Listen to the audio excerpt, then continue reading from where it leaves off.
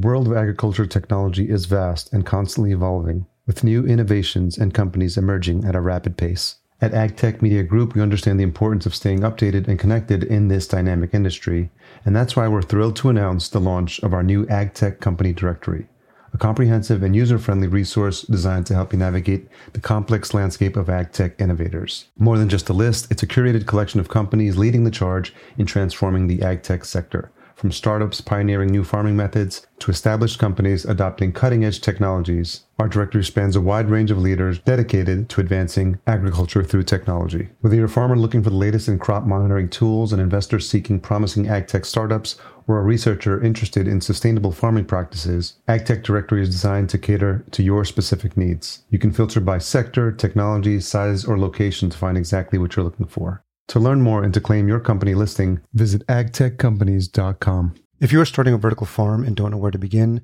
or which technology would suit your needs, then reach out to the experts at Cultivated. As indoor farm brokers, they help connect you to the right technology and ensure your project is successful. Best of all, their service is free because they work on behalf of their partners. Visit cultivated.com to learn more. And that's spelled cultivatd.com. Or click the link in the show notes. And maybe it's because a lot of the funding obviously came out of kind of a venture capital world, and they were very protective on how they do it, how they grow it, what they're emphasis, because it's sort of it's their secret sauce, right? And so they don't want to be too open about what that is, which I get because they're trying to protect that investment. But I think in a lot of agriculture, there is more collaboration. In a lot of forms, you see a more open kind of feeling of contributing and getting the kinds of interactions that allow you to advance your own business, but also advance the sector as a whole.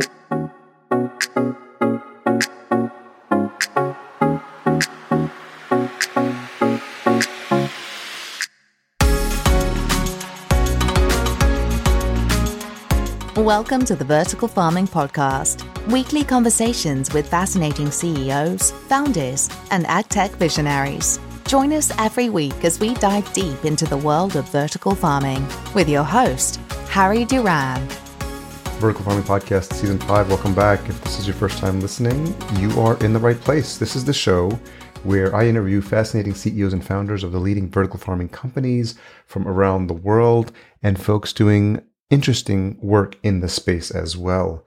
I'm your host, Harry Duran. In case you missed last week's episode, we kicked off Season 5 with Juan Gabriel Sucar. He's the CEO and director of Verde Compacto. They're doing some fascinating first mover things in the world of vertical farming in Mexico.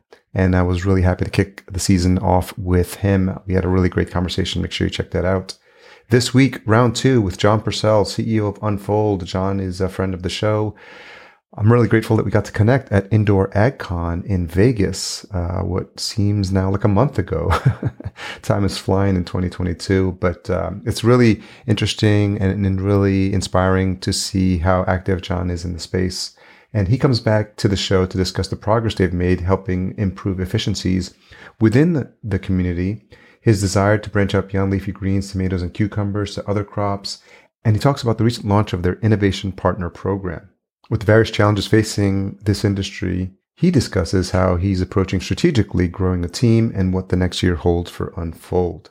Really exciting to hear about the updates, and always grateful to have another hour with return guests. I'm sure you'll enjoy this one. This episode is also brought to you by the Vertical Farming Weekly Newsletter. Each week, our team member Noah brings you the latest and greatest in the world of vertical farming. If you are not subscribed, what are you waiting for? It's very easy. Just go to verticalfarmingweekly.com.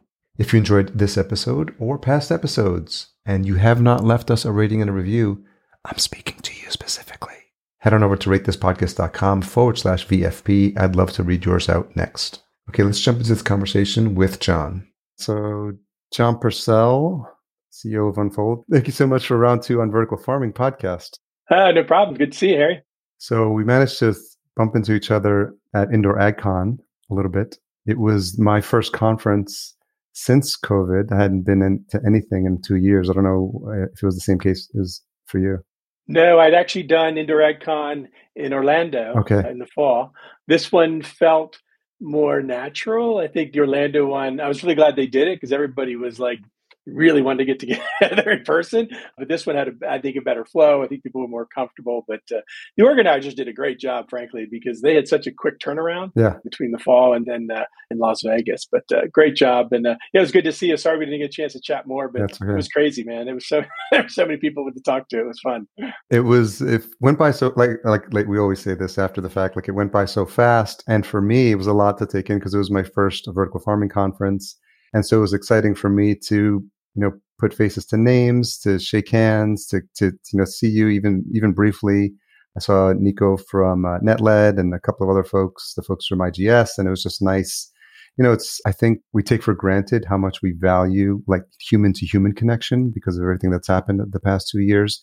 And I think being out there, and for you being out there with your peers and colleagues, and for me just, connecting with folks that had just up until then been on the other side of a camera, it feels really good. And I think you don't realize how much you need that human connection until you don't have it for an extended period of time. No, it's true. And yeah, in many ways, business always boils down to relationships. Even as digital as we are now and as virtual as we are now, I think if anything, COVID made people realize, yeah, there's a lot we can do virtually, but man, nothing replaces just seeing people and just chatting, And so, no, it was great. I think you could feel almost that pent up energy. Everybody wanted to talk to everybody, which was insane, but it was kind of cool. So it's like you're unleashing this. Oh my God, then all talk together and talk. So, but that was good. How important are these types of events for you, either, for the business or just for you to continue to maintain those connections in the industry? Well, I think for us, I think for any kind of solutions provider, it's critical because one of the things that always has struck me with vertical, and it's true with a lot of agriculture, but it really is the collaborations that make the difference. And, it's not just we're a seed company, obviously trying to, get chance to talk with our direct customers, i.e. the growers, but, everybody's in the equation, whether it be the robotics companies, the lighting companies that, I think because there's so much of a technology play in this, it's even more important in an industry like vertical and our sector like vertical, because you have to have all the pieces come together. And that's what we try to get out of these meetings. It's the formal presentations, which are great, but actually it's all the break times, it's the dinners, it's the lunches, because that's when you really can talk about where you're heading and try to get, those real deeper collaborations that I think are so important for this sector as well as everybody in food and ag. Did you have, I know people, and I usually do this from the podcasting side because I've attended multiple podcast conferences, and you have this plan maybe for like, these handful of folks that I want to see, that I want to connect with. Are you going to be there? You start getting pinged from all your colleagues. Let's grab lunch. And you know what they say about best laid plans. And then you get there and everything just kind of falls apart. But did you have a little bit of a plan, given that you had you were going to be in front of so many folks that you hadn't had the chance to connect with in a while? And were there conversations that you were looking to have that you were able to have? Yeah, actually we did. And I think one thing that helps too, and a lot of companies do this, we actually had 4 attendees. Okay. And so we did kind of divide and conquer in some ways. But also I knew because I was on a panel, that always spurs a lot of great interactions after, because people hear you say something, or they may have known a little bit about you, but then they get a much better sense of what you're about. So I actually have more open time going in than my 3 colleagues, because for them, they knew there were certain people they wanted to hit depending upon what angle they were coming at. But for me, I knew I had to keep more open time, just because whenever you're on stage, it gives you a great opportunity to kind of tell your story. And then there's always follow-ups after, because people see you and say, oh, can we talk? That's always, for me, that's always important to make sure you keep enough flexibility in these schedules too. What were some of the takeaways from you? I know I got to catch, a lot of folks giving their talks about the state of the industry, where we're headed, some of the challenges that the industry is facing. And what I appreciated was seeing you in the audience when some of your colleagues were there, who could arguably be said as competitors in the space or partners in the space.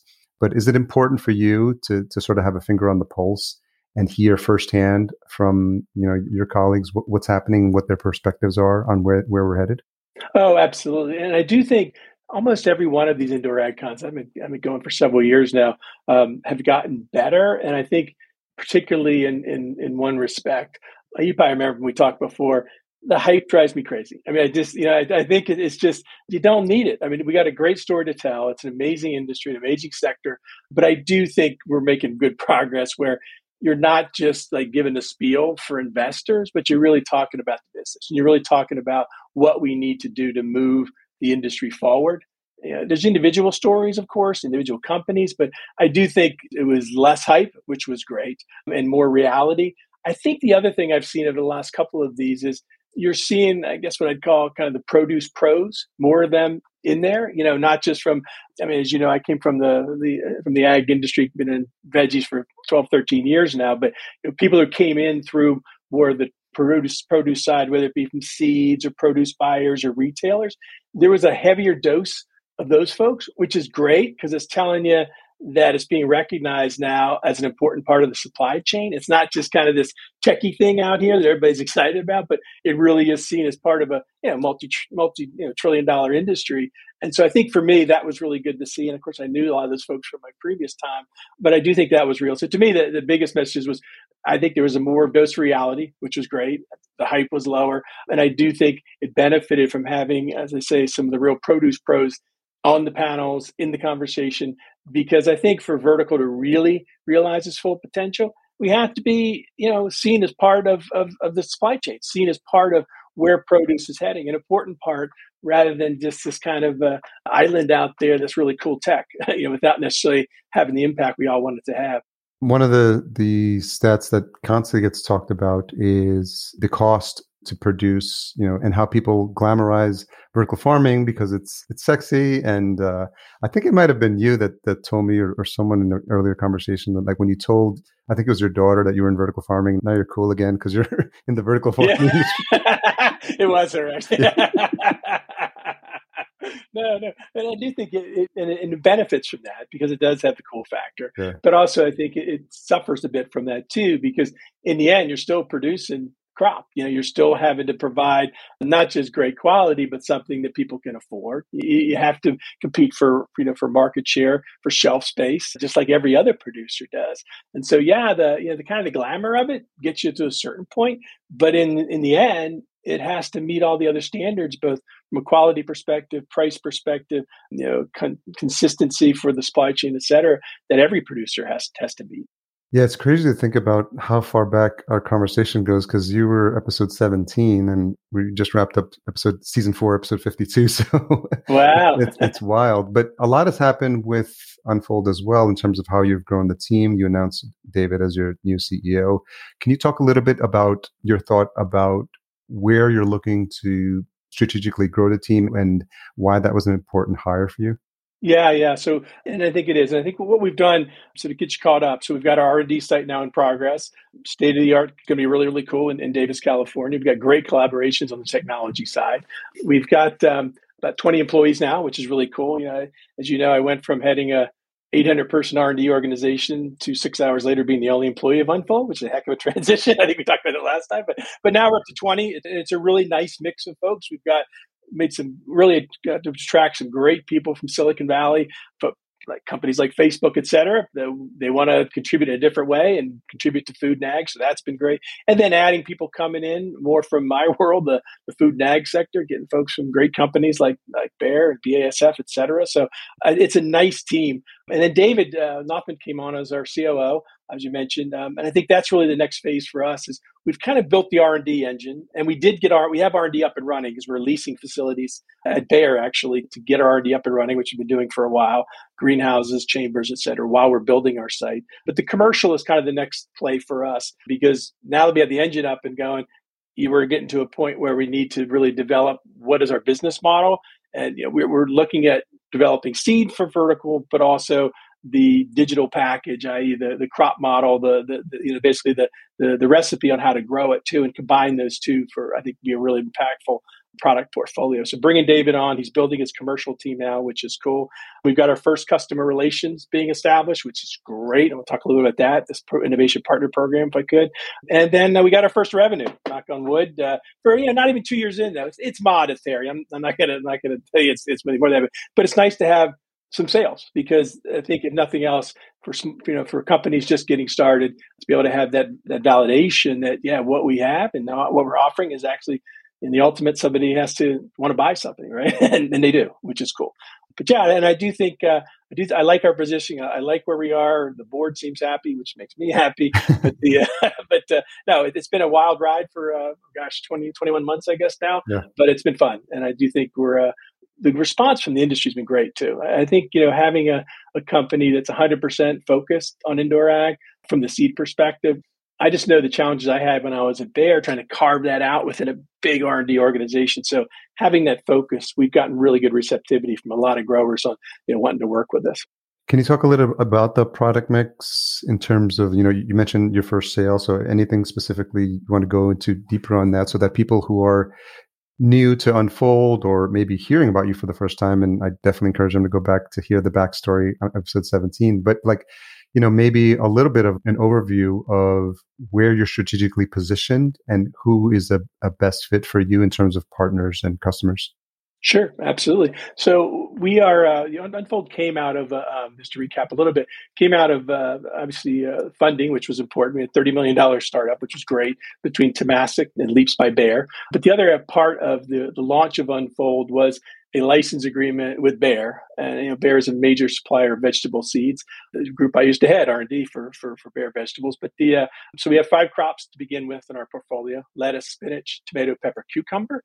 Lettuce and spinach are sort of existing markets that the growers are already participating in. We want to provide and bring new innovations there. Tomato, pepper, and cucumber, I think, is a really important next step, I think, for the industry and the sector to really grow. We got to make the leap to fruiting crops. Berries is another one. Bayer is not into berries, but we were looking for other opportunities for that germplasm. But I think we started off with a really nice foundation. The money's great, obviously, but I think the ability now to mine, even Bayer's competitors would say world-class germplasm, but we have the license specifically for vertical, which is great. So we're taking full advantage of that. So that's our portfolio at this point. I think we're focusing on the leafies for the short term, but we're really trying to make great progress on bringing the other crops online, tomato being our biggest effort right now, but pepper and cucumber down the road. And then from the customer base, Harry, the other thing is what we launched at Indoor AgCon was a program we called the Innovation Partner Program. Yeah. But what it's about is I really believe that this sector needs deeper relationships there's some great relationships, I think, on the sort of the mechanics of growing, the lighting, the robotics and all that. And that's really where a lot of these farms started. But I do think in some ways it's been much underserved from the seed side, from the genetic side. So that's what really was the genesis of the Innovation Partner Program. We want to take it beyond a transactional relationship. I mean, we're fine if people want to try some seed and buy it. I'm not going to turn down sales, but make it a more collaborative approach. Share learning, share data, within limits, and then share the success of that. But I do think that kind of deeper relationship, what we're finding is there are definitely companies open to that, and recognizing that if you have a great partnership with your supplier, in our case with the seeds, we can really make a lot of advances and help drive innovation. It'll help them as a producer, but also I think it'll benefit the whole sector because we're going to be learning a lot. We're going to be, actually developing varieties specifically for vertical farming and just help advance the state of the art, if you will, as far as genetics go for vertical. And that's really what the Innovation Partner Program came about. And we've got partners now in North America, Europe, and Asia. I can't tell you because we're going to be announcing soon, Harry. We're not quite there yet who they are, but okay. You'll be first on our list to get those when they come out. Thank you. You'll recognize some of the names, but It's really exciting for us to be able to participate that way. And there's some companies that frankly aren't in a position to do that. As you look at this sector, there are some that are much smaller, don't necessarily have producers, much smaller, may not have the R&D kind of capabilities or data capabilities. And we're fine. We'd love to be able to work with them on seeing if our seed works. But these are deeper relationships with companies that have more significant kind of R&D capabilities, testing capabilities, data capabilities. That's where we've had some really good traction with some major players now that we'll be announcing, and like I say, on 3 different continents who are part of this program. And we're excited about it because I think it'll help the whole industry. John, when you talk about the importance of developing deeper relationships with these partners through the Innovation Partner Program, I'm curious, what do you look for? Obviously we're going to hear more when you make the announcement, but when you think about who makes for a strategic partner, who makes for a good partner, who do you want to work with, who is open to work with you? What are some of the criteria that you're looking for? The first is your last point, openness. It's people that understand that, because, I think one of the things that's interesting about this sector especially, and maybe it's because, a lot of the funding obviously came out of kind of a venture capital world, and they were very protective on how they do it, how they grow it, what they're emphasis, because it's sort of their, it's their secret sauce, right? And so they don't want to be too open about what that is, which I get because they're trying to protect that investment. But I think in a lot of agriculture, there is more collaboration. In a lot of forms, you see a more open kind of feeling of contributing and getting the kinds of interactions that allow you to advance your own business, but also advance the sector as a whole. So one of the things we look for is just that openness. People that understand that, that they're going to give some, but they're going to get a lot. And then the second is it's just basic capacity. For a lot of companies, smaller growers, they're not necessarily able to build. In some cases, companies are building separate R&D facilities or building a significant piece of they take out of production to do testing and trialing. For smaller growers, that's not in the cards. They just, they don't have the capacities. So the capacity is the second one. And then the third one is just the data side of things, having the kind of data capabilities and data both on the environmental data, so you understand how you're growing the crop, but also the assessment data on the performance of varieties. Because what we're interested in is the latter. We want to know, how does our genetics perform in their environments? But of course, they have to have the ability to understand what it is and how they're controlling that environment to share what they can of that. We recognize that's in some cases very proprietary, and we're obviously not asking to do anything more than they're comfortable with. But really, what we're most interested in is companies that can generate data, do the testing and trialing, and then provide that on the performance of our specific genetic packages that we're providing. And is it still early days? Are you seeing some of the output of that, or you're still sort of like laying the groundwork for that right now? No, we are. And I think it's cool as it's with some of these companies that we'll be talking about in the coming weeks. They've already gone through multiple phases of trialing. They've already selected varieties that are in basically the last phases before commercialization. Because any pipeline, Harry, always starts at the big funnel, right? You got lots of materials flowing in. And what you have to do is what works for them. But we're at the stage now where they've turned multiple turns. They've seen performance. They've then reassessed at a larger scale, and they're advancing it to basically right before commercial or pre-commercial launches, which is great for us. So we are seeing, some progress and some we're hitting some milestones here, which is very satisfying on materials. Because I think I may have talked about this before, but it's really kind of a biphasic approach. This first phase is just taking all the materials that we can access from Bayer and just testing it. Because a lot of this stuff has never been tried under vertical.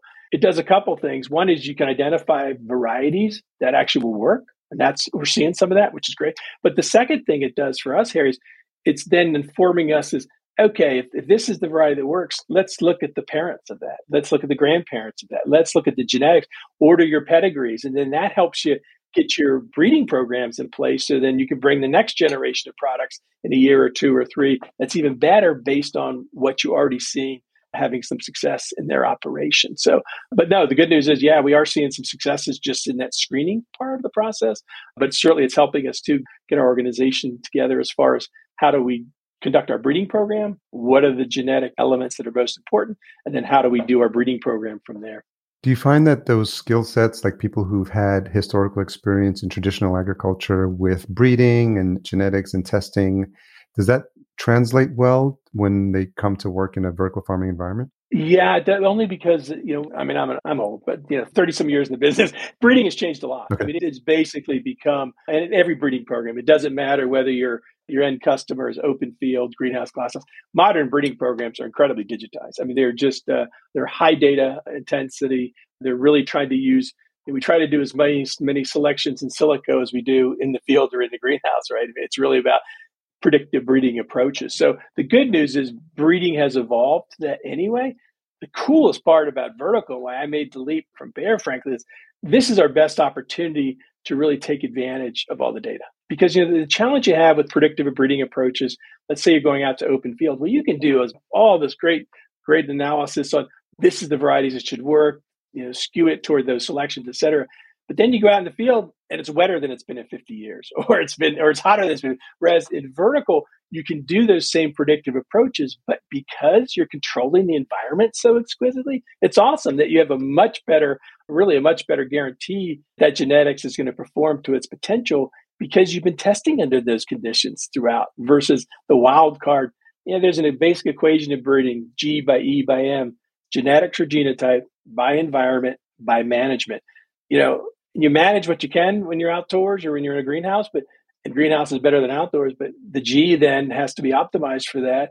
Whereas in the case of vertical, you're using those management tools of the environment to basically control the environment And then you can really optimize your genetics because the abiotic stresses of temperature, humidity, and then the biotic stresses, pests, diseases are much reduced. So you really can optimize your genetics and have a much better guarantee it's going to work on the operator scale because you've been testing it all through those same conditions, which is a really, let's say, I think it's Ag's best chance to really take advantage of all the great things that have happened from a digitization, from a predictive approach, et cetera.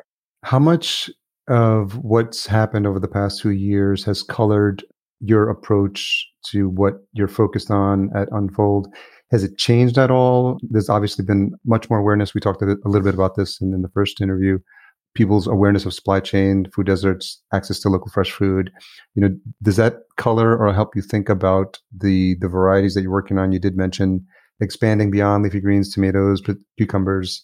And do you think about those things in the context of where the world is headed and the challenges we're facing as well worldwide? No, absolutely. And I think that's why having partners now in North America, Asia, and Europe is great because you get that broader context. And the way I think about it is this first wave, if you will, is it doesn't matter where you are in the world. It's basically urban areas, mega cities, whatever you want to call them. People want fresh, local. They want great quality produce, and they want it produced nearer to where they're consuming it. So that's holding out everywhere in the world. We're seeing that. The other piece, which is really even bigger than I was anticipating going into this, is just how important this is from a domestic food production perspective in certain nations. I mean, you think about Singapore, you have a very capital rich country, a lot of investment there, very sophisticated electronics industry. They don't have arable land now, right? So for them, having vertical farms, they have a program called 30 by 30, where right now less than 10% of the food they consume is produced in Singapore. Wow. They want to increase that to 30% by 2030. Wow. Pretty ambitious, but that country, when they make up their mind, then they can do it. And so they're really, and then the other places we're seeing that same kind of mindset is the Middle East. Again, capital rich, a lot of resources, very sophisticated kinds of economies, but it's desert, right? And so vertical farms, again, make sense. And another one, Harry, you may not think about immediately that we had a lot of conversations about is the UK. And you're thinking, UK, wow, with Brexit, it's kind of changed the game for them. I mean, they do vegetable production, especially brassica and crops like that. But a lot of their produce flows from the Netherlands greenhouses, glasshouses, from the Spanish greenhouses, the open fields in Italy and Spain, et cetera. So with Brexit, that's kind of changed a lot of their thinking on, well, actually, we need to increase our domestic food because of the tariffs and other things that are happening with Brexit. And so there's been a lot, and they have, of course, a great history on food and ag. So, and science. So vertical makes sense for them as well. But that's sort of the second tier of this thing, I think, is countries that are just making a really concerted effort and putting in place public policies to support vertical farming. And it's, and really a lot of the farms are being built by European and U.S. entities who then have operations in these countries as well. So it's really a global landscape.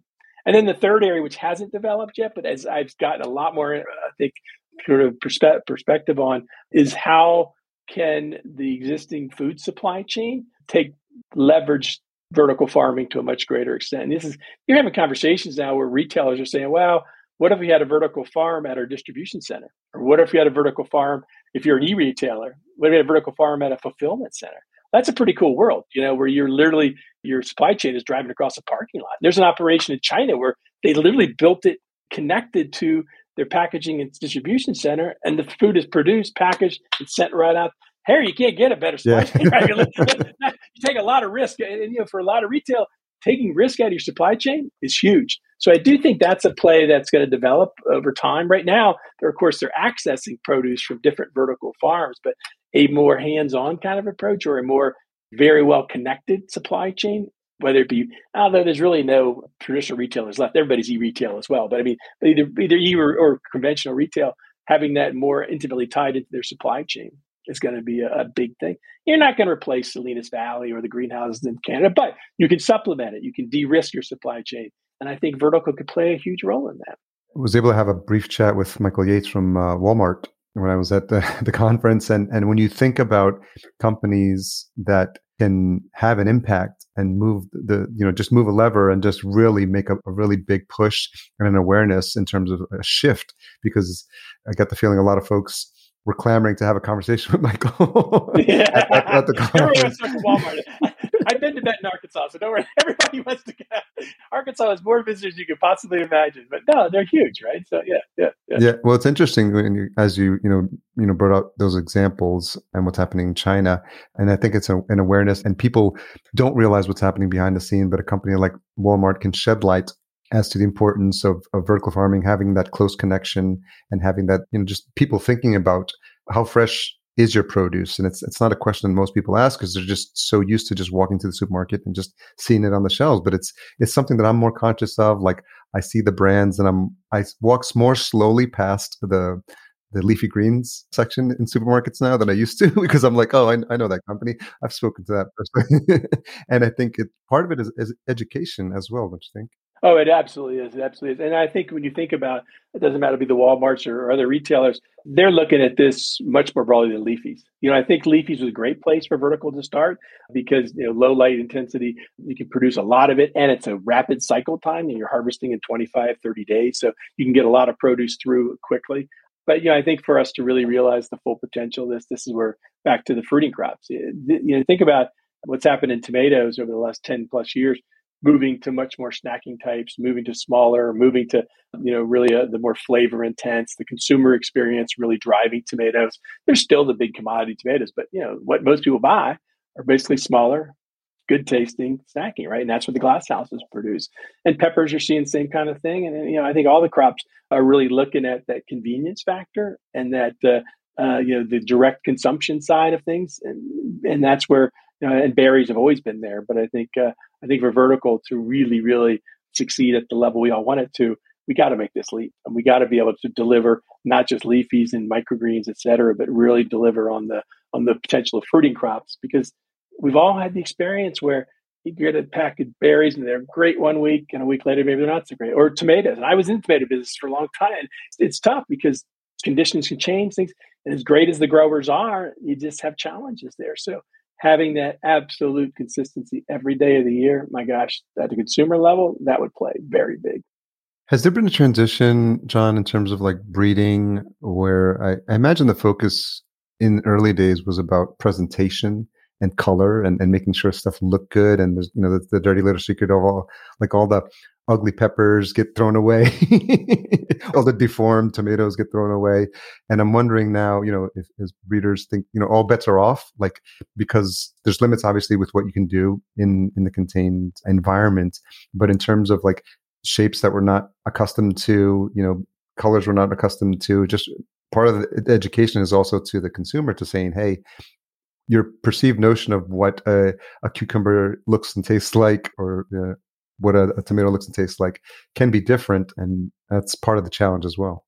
No, it absolutely is, because one of the things I was taught early on when I went into the vegetable side of the business is it's not, don't talk about taste, talk about sensory experience, because the fact is the way that we perceive an eating experience actually goes well beyond what it actually tastes. It's how it feels in your mouth. It's even the sound. Does it actually, is the crunch right? It's the color. It's the appearance. And one of the things one of our sensory scientists taught me a great lesson. They did an experiment just to prove it, but he knew the answer was they actually left the green material, the calyx, on some tomatoes, and then the other tomatoes didn't have it. Every time any of the tomatoes that had the green on there, people perceived as better, even though they knew the the sugar wasn't as good. And that just shows you the cues you have with your eyes or the smell. There's a lot of cues that contribute to how we perceive the pleasing nature of what we eat. And so it is truly a sensory experience. But ugly fruits and things like that, yeah, they have a role, and they're getting more part. But it's hard because there are those perceptions. This is what a tomato should look like, or this is what a pepper looks like. And then if it does, it's more likely you're going to say, well, that's going to taste good. And then you pick it up, well, it feels right.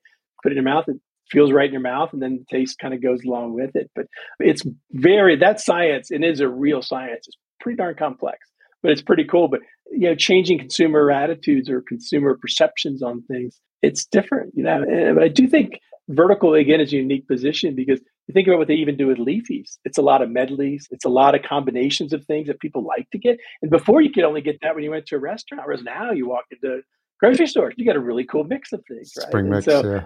Right. No, but you didn't, years ago, you didn't see that kind of stuff. You bought a head of iceberg and chopped it up, right? We're we're spoiled now, right? We want to have that mix. We want to have those things. And like I say, tomatoes going toward a much smaller snacking types, good flavor, and the colors too. There's some really cool colors now. And again, it adds to a really cool. From the time you buy it, you're already excited because, oh, look at that neat mix I bought. So different types and different shapes, color, sizes, et cetera. So. It's been interesting because you have a unique perspective, having been in the industry and involved in genetics and breeding for such a long period of time. Over the course of the years or even decades, what are you seeing, or what are innovations that are happening in this space? Yeah, I think the first one is certainly there's been a big shift, and it had to happen. It kind of came with, I think, consumer demand for this. For a long time, it was about kilograms and shipping and getting product from point X to point Y at a certain price point, and then let the consumer, here you go, buy it, right? And so whereas now, take it or leave it. Sort of like we're going to produce as much as we can at this price, get it to consumers. That's what they're looking for. But I think it doesn't matter whether it be berries or tomatoes or melons, et cetera.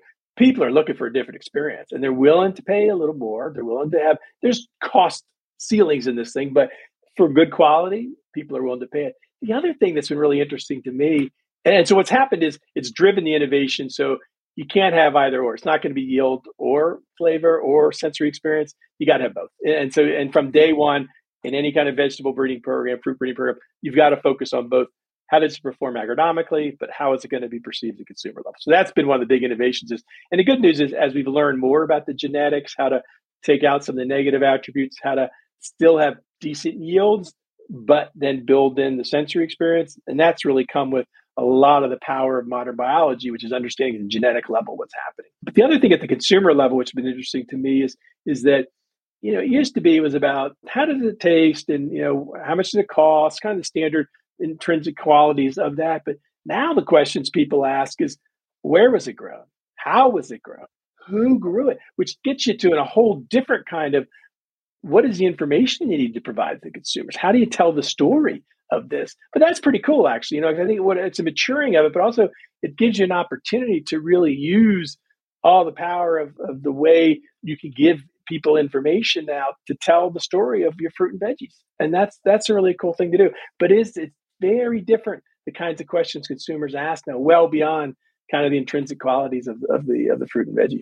That's interesting because it brings up the question of how well, because my marketing brain then just kicks in. Like when people I like going into restaurants where you see the back of the menu and it's the story of like the owners and like, how they started. And we started in like this small little place and now it's grown. And by the time you're like ready to order, you feel like a connection to the place where you're enjoying your meal. And I'm wondering, as you were saying that, I was thinking if there's opportunities with, everyone in the space to, through the tagging, what's the journey of this tomato, and how did it end up on your plate? And, and what part can maybe help in terms of either the tracking or telling the story or telling, the genetic history, the family tree of this, did you know what the lineage of this tomato is? Because you're talking, going back previous in terms of the breeding, like when you do you talked about how you go back different up the tree in terms of like telling that story. And I imagine there might be a story there if you think back like the history of tomato and genetically like where they came from. No, there absolutely is. And then get people out that are willing to tell that story, and actually personalize it. Have the breeder there talking about, here's what I did, and here's where this drill's come from. But no, you're absolutely right. And it's interesting because I was on the Science Technology Committee of Produce Marketing, PMA. It's now part of IFPA. But it was interesting because we did a whole session, we did a whole initiative around how do you use blockchain and other ways to communicate, where a product comes from. But it started out very much an exercise around food safety. It's like, okay, we got to trace all this because we want to be able to assure consumers the safety. If something happens, we can trace back where the incident happened, et cetera. But it evolved pretty quickly. And we, a lot of us espouse that, we can talk. The defensive piece is great. You have to have food safety. Nobody's arguing that. That's your table stakes to get in the game. But there's a whole nother opportunity to use this ability, this traceability, this transparency of the supply chain to do exactly as your marketing brain is telling you, Harry, to tell the story. Tell this. Some restaurants do it great. I think some producers do it great, actually, too. They're really talking about, here's what we're about, here's where we're from. And it comes down to, it's not just about the product, it's about the people behind the product. And we do blogs on our website too, and there's some great stories. One of our folks that, that came out of the .com world, it's really cool to hear his story, why he wants to use all his software engineering skills. As it's great to help people meet each other and whatever you want to do on sharing photos of your vacation, but he actually wants to contribute to producing food in a better way. And that's a great story, right? So get him out there talking about that. And that's exactly what he did. So it does come down to the story of the product, but it's also the story of the people behind the product, which is a really powerful way to communicate with your consumers. Yeah, and especially to this idea of everyone going into a supermarket and seeing, produce as a commodity. There's really no connection. You go into the other aisles and you see the brands and you see the packaging and you see the labeling, and they spend probably more on the marketing sometimes than they do on the actual product. But it gives them a leg up because there's an association. Like, if I asked you, like, what's your childhood memory of, like, what's your first smell, like, as a child? Like, does anything come to mind? First smell is yeah. myself is my guess, but I don't know. Someone asked me once, and I thought of Play-Doh for some reason, like, yeah, or Crayola crayons or something like that. But even like, no, it is funny though, because one of the most, and it's growing up where I grew up in Washington D.C., but we did all our vacations, and I spent a lot of time at my aunt's corn and soybean farm on the Chesapeake Bay. But and I was just back on the Eastern Shore this past weekend, and one thing that just this it's gonna sound weird, the smell of crabs. I mean, that there's just a very earthy kind of ocean, the bay. It all comes together, and it's like vivid. It's like, yeah, this is what I remember. It's Chesapeake Bay blue crab. Sounds kind of weird, but it was such a big, setting out your crab nets, cooking the crab, sitting on the beach doing it, and it's just a whole sensory experience, and memories just flood back every time. But it is the smell that actually triggers it. There's a very distinct way that crabs have a smell that if you're from the area, it's like, yeah, this is what it's about, man. It's I'm sure if you've probably in passing have caught the smell of a crab, and it's almost like a time machine. That's exactly right. Unfortunately, I buy this seasoning called Old Bay seasoning. I tend to put on everything, which kind of overwhelms people. Though. It's like, how do you? But I think it's part of it is that it's linked to your history, right? To your own personal side of things. So, yeah. Yeah, so I think there's an opportunity, as the industry matures, to bring more of that in, to, tell those stories and to remind people that there is an association with. It's one of those universal things, like a meal at home, like time you associated with time with family, and then everyone's earliest memories of some type of like gathering and the ability to like bring people together, and I think there is opportunities for that. Yeah, one of the good news is frankly that about 1% of the U.S. population produces food, but the other 99% are putting pictures on Instagram or Facebook of food, right? And talking about it. So no, but it does. It's a great opportunity, frankly, because people are into it now, right? People are really into it, and so they're open to wanting to know more about it, where their food comes from, how it's produced, and all that. So I think in the fruit and vegetables, it's a great opportunity, whether you use QR codes, other ways to do it, to tell that story of individual products. So yeah. Yeah, you mentioned the blockchain, and I did fall down the crypto NFT rabbit hole in December. So but it was interesting, this idea of like sourcing and like this eternal record, the ledger, like there's just tracking and how it can be applied. And right now it's for like, the JPEGs and the artwork, and now musicians are learning this. But to your point, there's no reason why, for people who are curious and concerned about where their food comes from, like the technology now exists, and some of it is in its infancy, but there are opportunities to really give people that confidence that they know, because in the early days, growing up in the 70s and 80s, like you just ate what was on the table and probably way too much sugar and like Lucky Charms and Frosted Flakes and just stuff that you're like, That's a balanced diet though. Lucky Charms and Frosted Flakes. So yeah, no, exactly. But my mom, I was one of 7 kids, right? And she was there. It was about calories. How do I feed 9 people, right?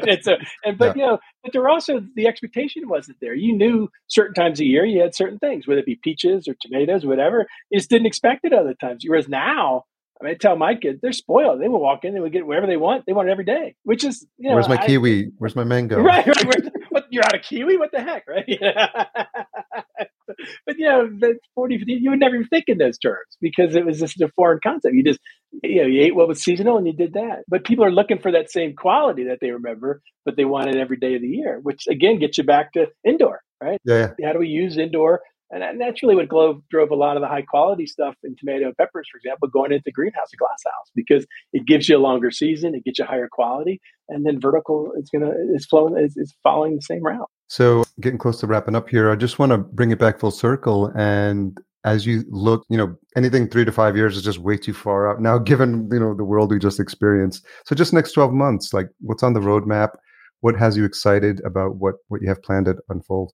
Yeah, for us, I think the most short term is getting our site up and running. We're all really excited. I mean, it's been wonderful to have leased the space from Bayer to get our R&D up and going. But turning that key and opening the door, and you will get an invitation. Don't worry, we're gonna open the doors. I'd love it. It'll be fun. And I think when you see just the different technology partners we put together to build this thing, it's going to be fun to see. And I think for our customers, they're excited too to just to see our vision for how we're going to provide them the solution. So that's certainly short term. I think the other one we're looking for is continue to make progress on the innovation partner program, get more partners involved, get products flowing out to them, or get data flowing between us and them, which is great. But I do want to make some real progress too in the next 12 months on the other crops, whether it be tomato. We're looking for some germplasm deals to bring in some other crops because I think the industry needs it. I think the sector needs it. And I do think it's going to take a pretty concerted effort because unlike the leafies where it's more, I'd say, refining products and getting them to, be successful for tomatoes, I don't think the solution's there yet. I just think what we want is basically the flavor you have out of a greenhouse or glass house,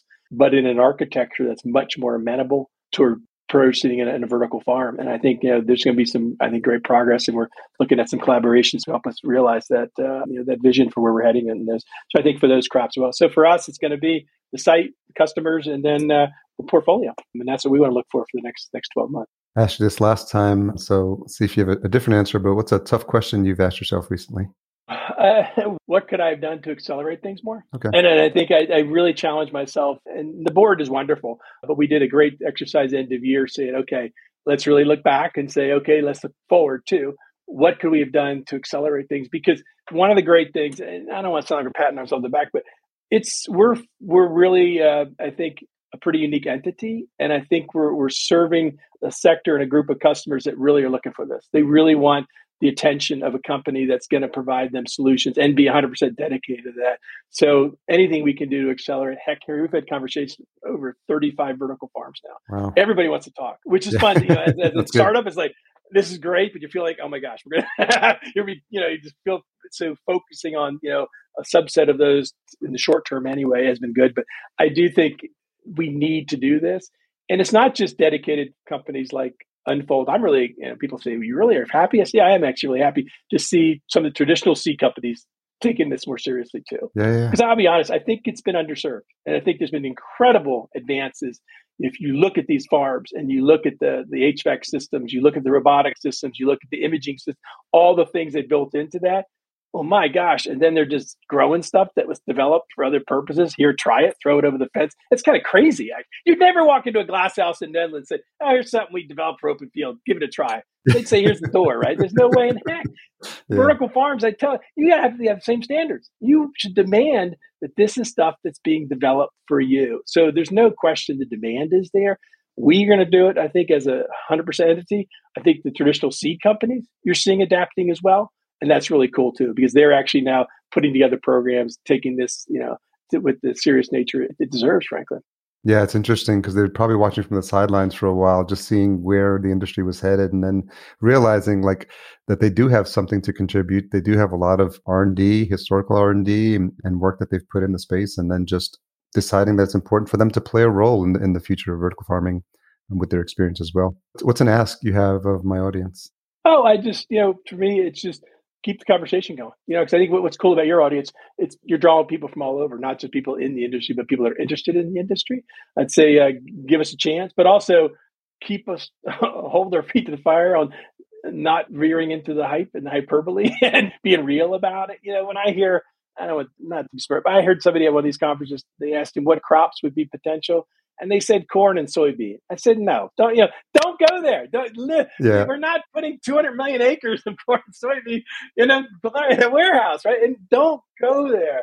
And so I think, one of the things that I'd ask anybody to be discriminating about is cut through the hype, ask real questions about, and hold us to the standards you hold for any other producer, whether it be the greenhouses in Canada, the glasshouses in the Netherlands, the open field growers in Salinas Valley. You should expect just as high quality and making real efforts to get the price point, the cost of goods, to a point where it's accessible. Because that's the other thing. You have great stuff, but if it's not accessible to people, what are you doing, right? So, yeah.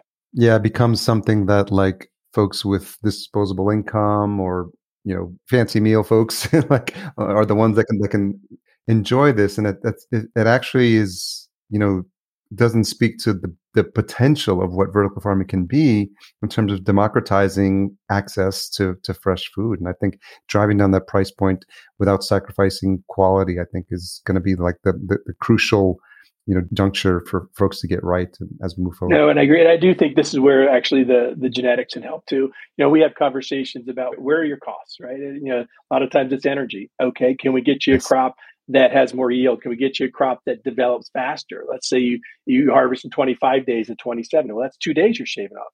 Can we get you a crop that uses less light or converts biomass to light more efficiently?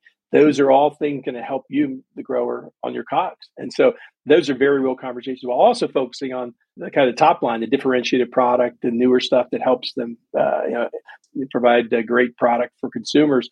But you got to address the COGS piece, because who wants to be, there are lots of elitist industries. I'm not an elitist kind of guy. It's just like, for me, let's make this a significant piece of where people get their food. And that's a victory for us all. Yeah. We can have a separate conversation of the folks developing the vertical farming for the space station. You know what? I just gave a talk to, there's a joint group between NASA and USDA. And I gave a talk to great interactions. And you see NASA people actually at some of the vertical farm conferences. It's really cool. But, there's a lot of things. Technologies developed for space play on Earth too. And so I think there's a great opportunity though, because if we're going to, hopefully we won't screw up this planet so bad we have to do it. But if we're going to head out to space anyway, they're going to need ways to produce food, and vertical fits beautifully in that. Totally. A great group at USDA and NASA working on this. Great scientists. I had a ball having an interaction with them. So yeah.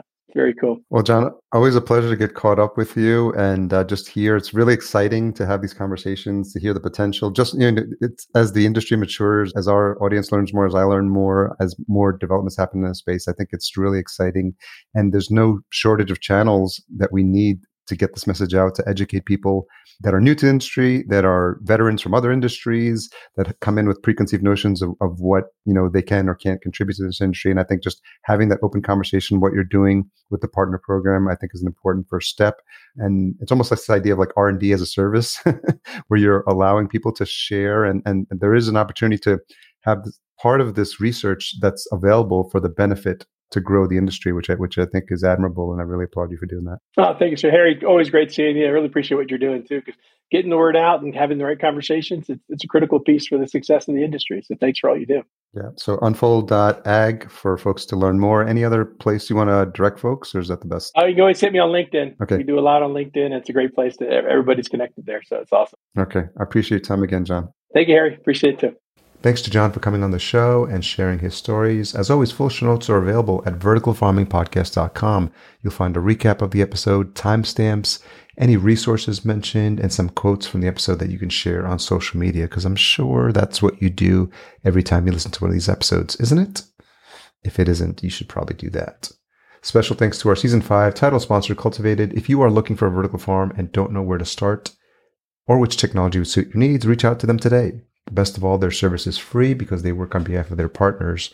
Learn more at cultivated.com, and that's spelled cultivatd.com. Just leave out that last E. Podcast production and marketing provided by Fullcast. If you're interested in learning how a podcast would be beneficial for your business, you can learn more at fullcast.co. As a reminder, if you are enjoying this show, leave us a rating and a review at ratethispodcast.com/VFP, and we'll be sure to read these out on future episodes. Tune in next week for a conversation with another fascinating leader in the world of vertical farming. This time, it's someone who's been in the space for a while, supporting the fresh produce industry, Bonnie Estes. It's going to be a really great conversation. Make sure you check that out. Until we meet again next episode, here's to your health.